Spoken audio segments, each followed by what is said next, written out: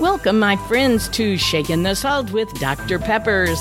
My bio reads from troubled teen to teacher of the year, 100-pound weight loss, blah, blah, blah. You know, the sort of thing you're working on in your before and after life story. So at the end of the message, stay tuned if you want to contact me for any reason, including prayers. Thank you.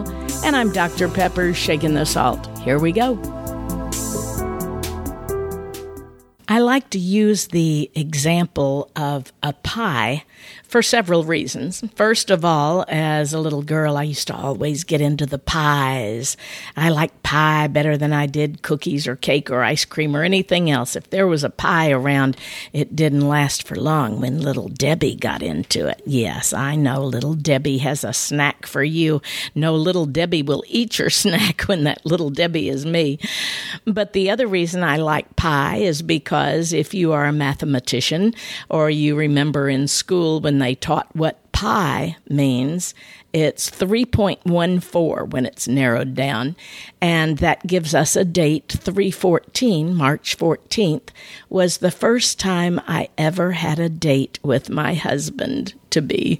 It was a blind date, and he was a chemist, so 3/14 and pi has been special to us through the years. But the other reason that I love the analogy of a pie is because a pie really isn't good unless it is sliced.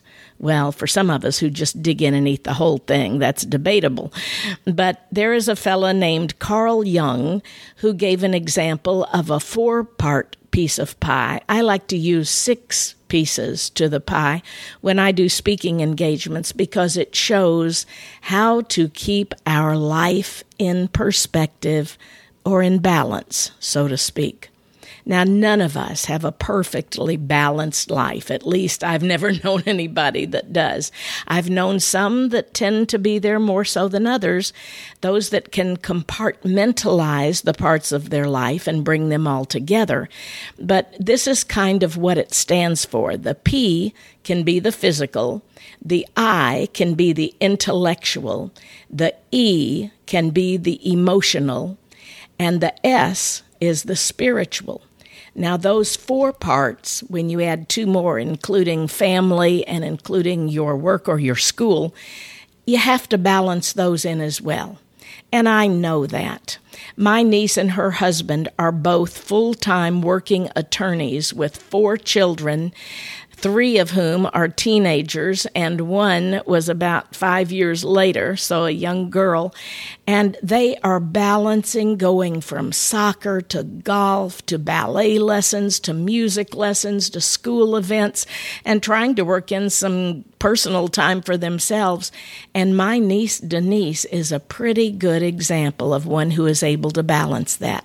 Physically, she still exercises at least every other day, doing different kinds of aerobics and, I don't know, several things that she's been into, yoga and other things. But the I in intellectually, well, she's brilliant. And certainly as she scored so high on her college and pre-law testing, she also is able to physically stay in shape, intellectually use that forward as being an attorney and helping her kids, of course, with their school lessons. And emotionally, she stays so even keel and tries not to let anything ruffle her.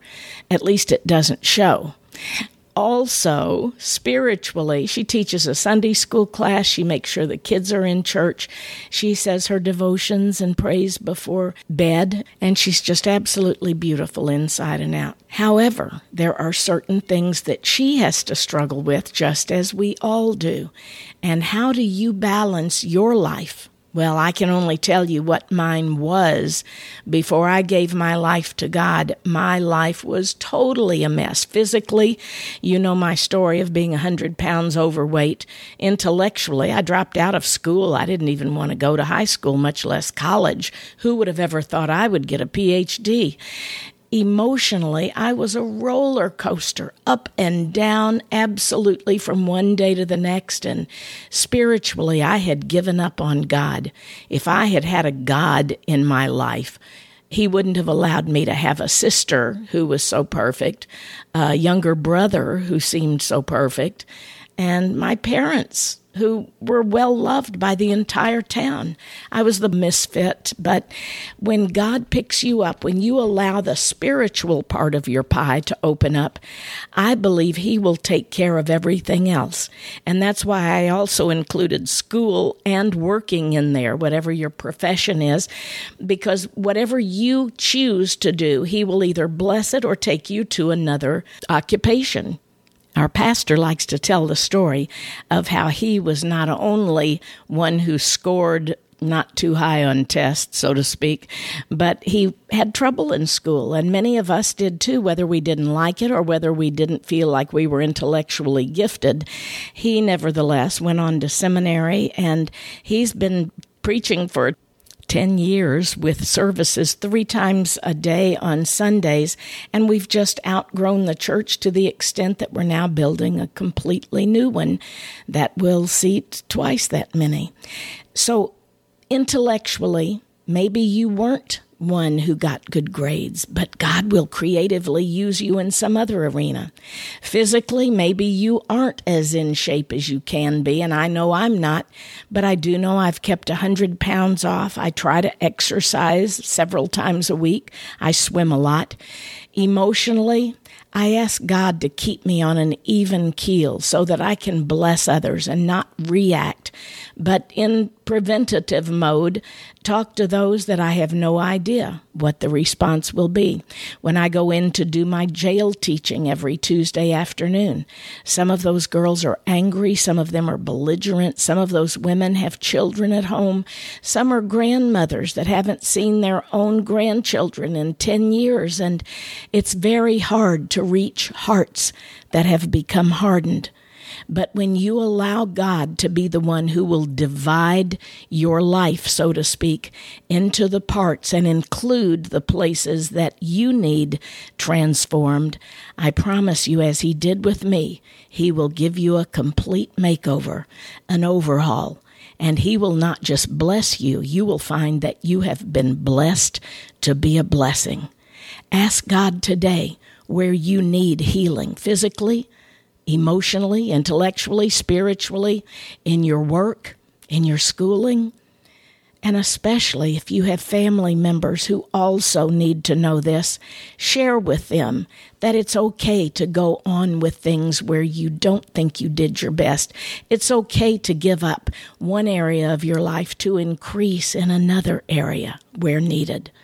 Father, I just pray right now for those who are struggling in balancing their lives, perhaps balancing their time. Maybe they're overcommitted, as I tend to be many times, and sometimes feel like I just need to be committed. But I pray, God, that you will use them and their families, that you will spiritually, emotionally, intellectually, physically, and in their work and in their schoolwork, whatever it is, Lord God, that you will give them increase, that you will increase in those arenas, and that they will decrease to let you take over when the burden is too heavy, because you have promised that your burden is light. And I ask that on behalf of my friends listening and on myself, in Jesus' name, amen and amen. This is Dr. Deborah Pepper, Shaking the Salt, and if you'd like to get in touch with me, stay tuned. Thanks for staying on, my friend. If you would like to contact me, visit saltandlightministry.com.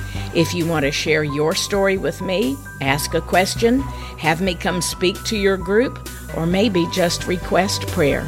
Once again, saltandlightministry.com. Thanks and God bless.